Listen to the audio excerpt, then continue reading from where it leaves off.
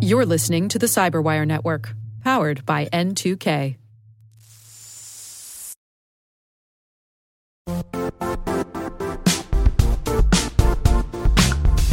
The IT world used to be simpler.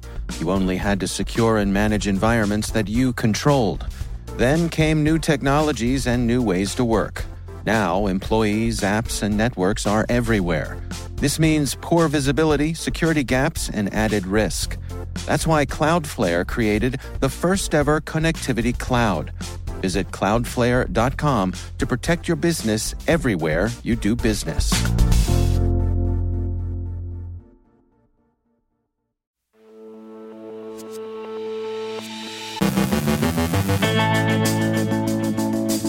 The U.S. remains officially mum on whether it took down DarkSide, but it still looks as if the ransomware gang absconded on its own. Colonial Pipeline now faces legal fallout from its ransomware incident. Speculation about how states might handle cyber privateering. Conti's attack on HSC is described as catastrophic. Russia says it was hit by foreign cyber mercenaries last year.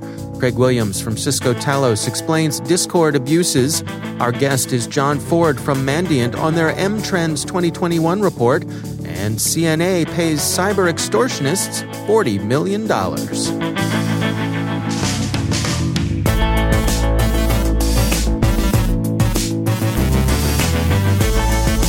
From the Cyberwire studios at Data Tribe, I'm Dave Bittner with your Cyberwire summary for Friday, May 21st, 2021.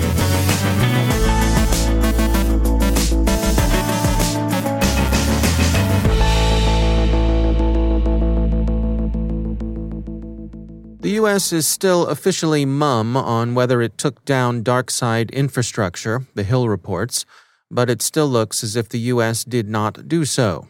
The anonymous officials who talked to the Washington Post earlier this week still have the last word for now. If DarkSide was clobbered by law enforcement, they didn't come from Washington, Langley, or Fort Meade, say the Anonymice. CIO Insight has a distillation of lessons organizations might learn from the Colonial Pipeline incident. Those lessons are organized under 8 headings. They include phishing. Many, if not most, ransomware attacks find their way in through phishing attacks, and so a workforce prepared to recognize and defend against this form of social engineering is vital to resilience. Backups. You need to prepare secure, regular offline backups and check them often for signs of compromise. Air gaps. Don't connect what doesn't need to be connected. Don't pay the ransom. This is a tougher call, but in general, it would be better for everyone if the financial incentive for ransomware gangs were driven down.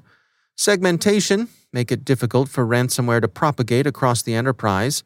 Zero trust security. Enforce proper validation and authorization. Digital transformation.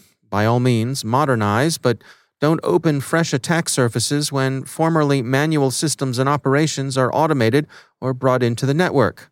And last but not least, patches. Keep systems up to date. Far more attacks use known exploits than they do 0 days. CSO Insight also sees crisis as opportunity.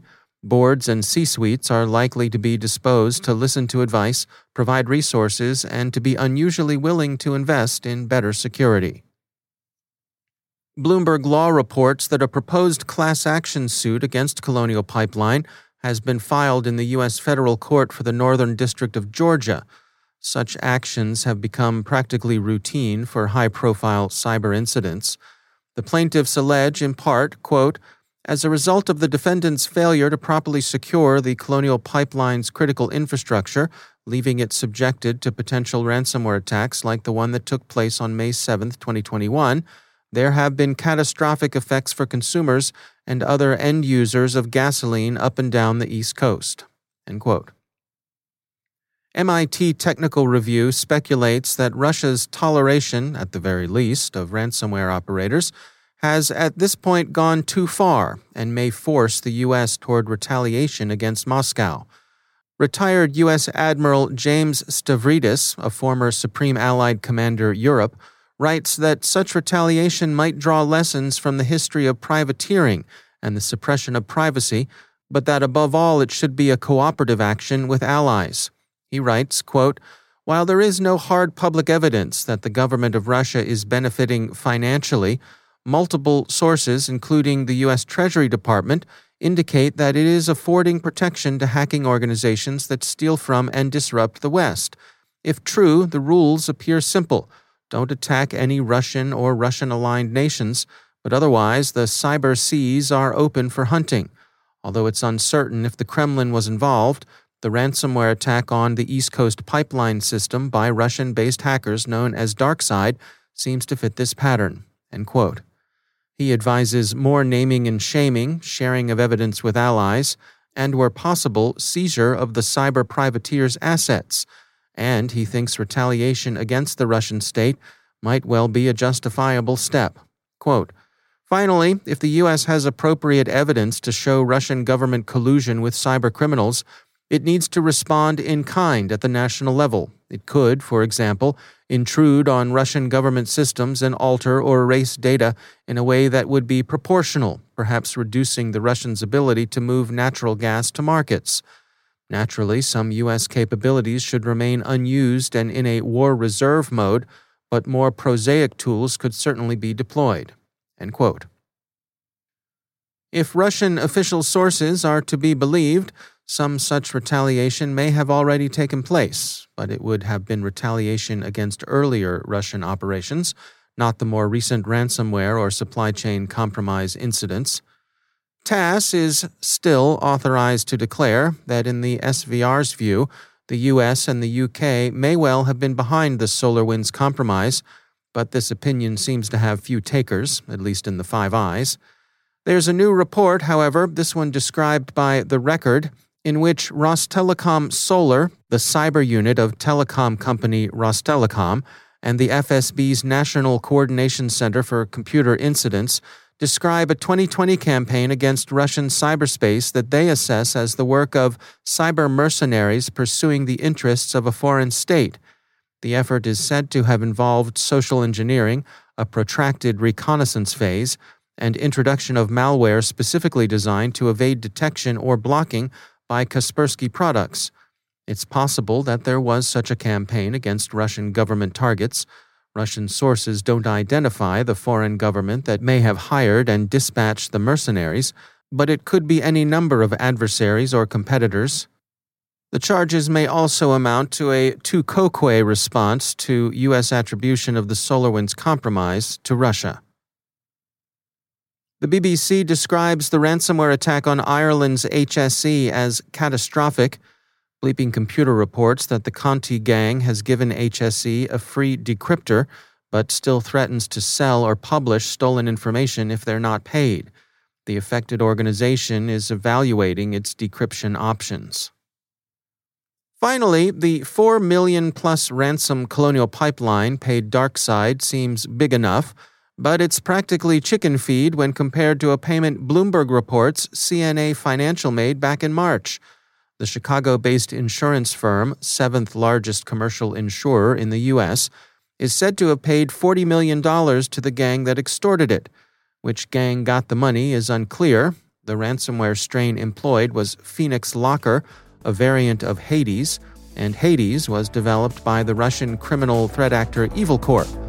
But CNA says it paid Phoenix. The distinction, if it can be maintained, isn't an idle one. Evil Corp is under U.S. sanction. Phoenix, formally, is not.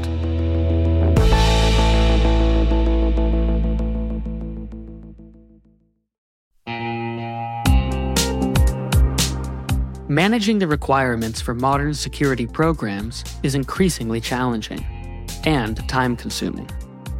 Enter Vanta. Vanta gives you one place to centralize and scale your security program. Quickly assess risk, streamline security reviews, and automate compliance for ISO 27001, SOC 2, and more. You can leverage Vanta's market-leading trust management platform to unify risk management and secure the trust of your customers. Plus, use Vanta AI to save time when completing security questionnaires. CyberWire Daily listeners can get $1,000 off by going to vanta.com/cyber. That's VANTA.com/cyber. Strata.io/cyber.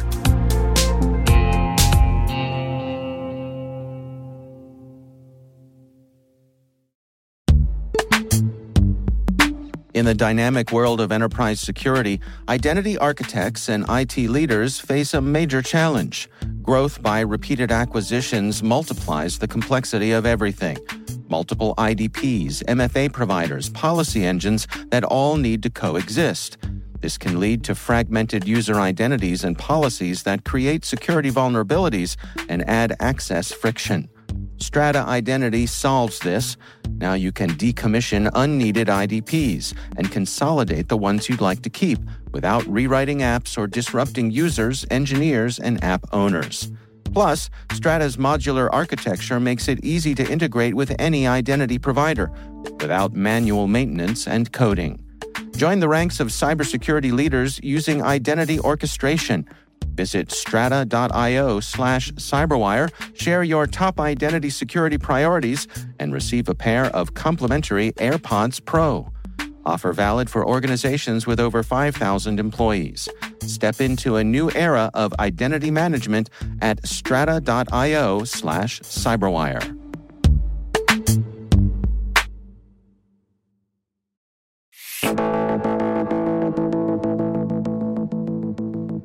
John Ford is Managing Director of Global Government Services and Insider Threat Security Solutions at Mandiant, and prior to that, he enjoyed a distinguished career with the FBI.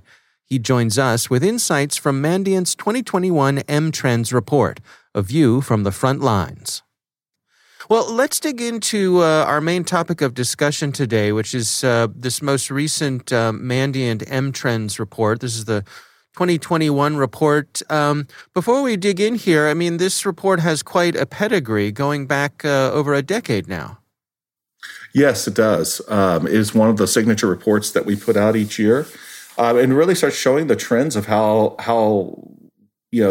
what types of activity has really been taken over the years.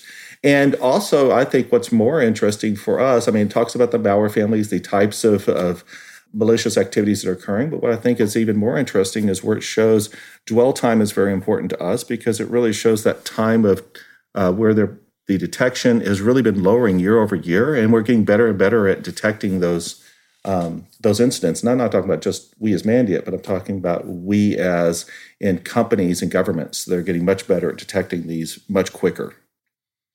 It's remarkable, this ongoing and I suppose continuing trend of the professionalization of these organizations. As they keep, it seems like year after year, in many ways, they're upping their game.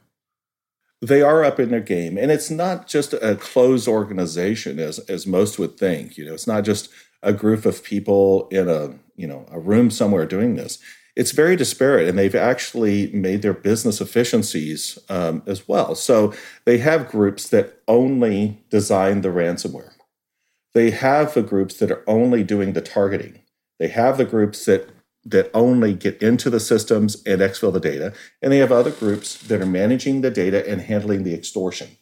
And that, from that perspective, yes, they have professionalized their ability to become very efficient at what they're doing, but also target in a much more precise way to get the most money. These criminals are trying to get the most money that they can, quite frankly. Well, I mean, let's go through some of the other details in the report. What are some of the things that stand out to you? From a malware perspective, what we're discovering when we're doing our incident response is that the majority of those have not been seen before, right? So, that becomes a very interesting point for us, because that's one of the key detectors that most organizations look, right? How can I block known malware that's out there based upon whatever indicators those organizations use? But we're seeing more and more custom malware that's out there that is much harder to detect. And so when we're doing our incident responses, we're seeing that the majority has not been seen before. And so for us, that makes it, we're starting to have to detect based upon behaviors as opposed to detect based upon signature. Mm-hmm. And I suppose, we have to mention that, of course, as everybody knows, 2020 was not your typical year. Thanks to COVID-19, a lot of things shifted around. They did. And one of the things that we first saw start moving around too was also insider threats. When the work from home began in 2020 for us, and they started seeing more people going home, also people started reacting to what will the economy be tomorrow, right? And what does this mean? We started seeing layoffs occur. And from when we started seeing those occur as well, then that became a challenge for organizations. And one of the first series that we started seeing of attacks were when layoffs occur, that there were still backdoors that were left by the employees in the organizations, and they were destroying their data that would make the company profitable and destroying their backups. And so that was one of the first things that we started to see. Mm-hmm. Did you see any interesting trends or movements when it comes to the particular industries that were being targeted here? Have they shifted who they're going after? So from an insider perspective, we did see that one of the biggest things that started happening was there was an accelerated opportunity for research around COVID, right? Who could come to market with the COVID vaccine? Right after that is what we saw a shift in where it started becoming much more in an espionage perspective. There were still many businesses that were going to continue moving forward, and their research was key. And we started seeing from an espionage perspective, those that were from outside, there were nation state actors that were starting to recruit and seeing who they could recruit inside of these organizations, either individually or through the 1,000 Talents program or other talents programs that are done by the countries, to identify individuals who could bring that information to them so they could be first to market and essentially try to reduce that development curve, right, on the research and development side, and try to have something they could go to market faster with. That's John Ford from Mandiant. There's a lot more to this conversation. If you want to hear the full interview, head on over to CyberWire Pro and sign up for Interview Selects, where you'll get access to this and many more extended interviews.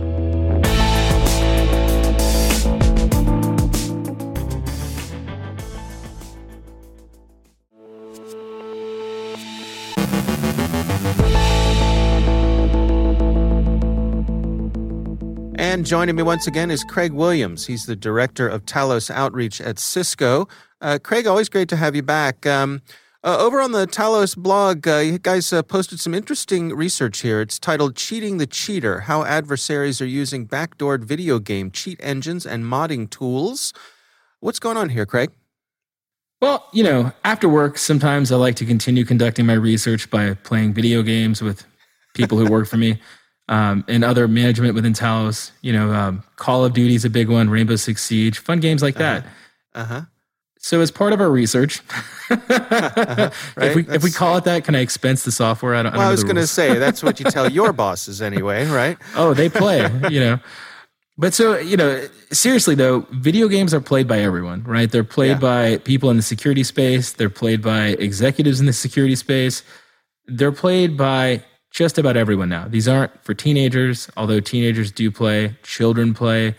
Yeah. So video games have become as ubiquitous as TV 10 or 15 years ago. And I think it's important to realize that when you're talking about video games now, you're talking about like the new form of medium. Like it's as popular as the newspaper when our parents were kids. Right. And so because of that, right, if you can have an advantage in a video game, it makes it a lot more fun to most people, right? Or at least a huge percentage. So, are we using the euphemistic word advantage there, Craig? Does that mean what advantage is it of which you speak, my friend? I did air quotes. I promise. Okay. But so what happens here is people will use the allure of cheating to draw people into making poor security choices. It's no different than people who send out, get rich quick scams, and similar to, the Nigerian Prince email, it's just a little bit more of an attractive package targeting a little bit smarter user. Mm-hmm. So what they'll do is they'll send out cheats with different, lures saying, hey, favorite video game of the week, if you'd like to, have an aimbot and never miss again, download this attachment. Or if you would like to have infinite gold, download this attachment. And so obviously for most users, they'll see that right away and think that's not true. But where it gets a little bit more complicated is either users who don't care, or what if the tool is real? It's just also been, modified to include a piece of malware. Right. So what are you seeing here? What are some of the specific cases? Well, in the blog we put out on the Talos Intelligence blog, we've got some modding tools with how-to videos and other sorts of social lures, and we've got some cheats. The example we go through in the specific blog is a Visual Basic obfuscated loader. It's really an interesting thing to reverse. We go through all the different steps in the blog post and kind of walk people through how complicated and how obfuscated this is. And the reason I mention that is because it's a great example of how complex this scene has become, right? It's no longer little lazy exploits. Now we're seeing time and effort put into making these evasive and making them more convincing and making them hard to analyze and hard to unpack. And again, the reason they do this is to trick security analysis tools, right? To prevent analysis, to make it more difficult to figure out what the software is actually doing. And so, to that end, in the blog post, we walk folks through the entire sample in painstaking detail. Holger was nice enough to take screenshots of just about every step to show people exactly what these modding tools are doing and how the malware is getting its hooks into their system. So, other than the obvious lesson that, cheaters never win and you shouldn't cheat at games, it's just a bad, you're a bad person if you do that. The security thing is obvious here that, as you say, they're taking advantage of people's desire to get something for nothing, and you might end up with more than you bargained for. Well, exactly. And I think there's a massive number of people in the computer security community who got into computer security learning to cheat at video games and learning to mod video games, right? It's a natural stepping stone to understanding how the games work, how things work, which leads people right into computer security. So it's kind of ironic. I think this type of lure is incredibly attractive to people interested in computer security.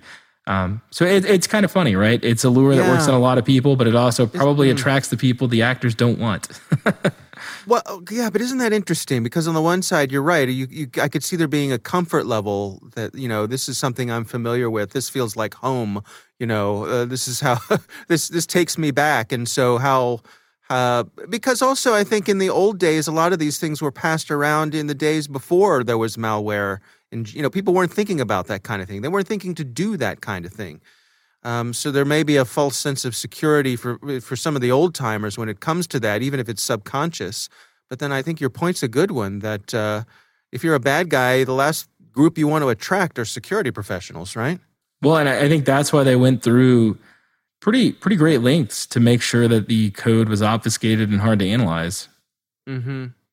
But I think the other point that's well made here is that, as you sort of said at the outset, that there are people from all walks of life playing these games. So it's not like these are just, script kiddies going after kids and their pocket change. There are some pretty big targets out there that make this worth their time. Absolutely. And that's why we wanted to make sure and remind anyone associated with our blog, that you should never download cheats or game mods gently. You should always give them the proper inspection, make sure they're from a trusted source, point your security software at it and let them scan it and make sure that they can process the files. I wouldn't even run video games, period, on my important systems. You should have a system for gaming. Well, it's a fascinating blog post, and for those of you out there who are, sort of learning how to do a lot of this stuff, it's a great step-by-step that really takes you through the process that you and your team went through to sort of reverse this and figure out what was going on. So there's something for everyone here. So I encourage you to check it out. It's over on the Talos Intelligence blog. Craig Williams, thanks for joining us. Thank you.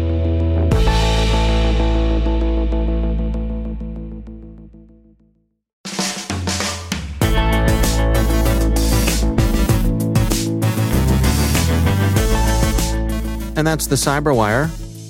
For links to all of today's stories, check out our daily briefing at thecyberwire.com. Be sure to check out this weekend's edition of Research Saturday and my conversation with Joe Slowick from Domain Tools. We're discussing COVID-19 phishing with a side of Cobalt Strike. That's Research Saturday. Check it out. The Cyberwire podcast is proudly produced in Maryland out of the startup studios of Data Tribe, where they're co-building the next generation of cybersecurity teams and technologies. Our amazing Cyberwire team is Elliot Peltzman, Puru Prakash, Kelsey Bond, Tim Nodar, Joe Kerrigan, Carol Terrio, Ben Yellen, Nick Valecki, Gina Johnson, Bennett Moe, Chris Russell, John Petrick, Jennifer Iben, Rick Howard, Peter Kilpie, and I'm Dave Bittner. Thanks for listening. We'll see you back here next week.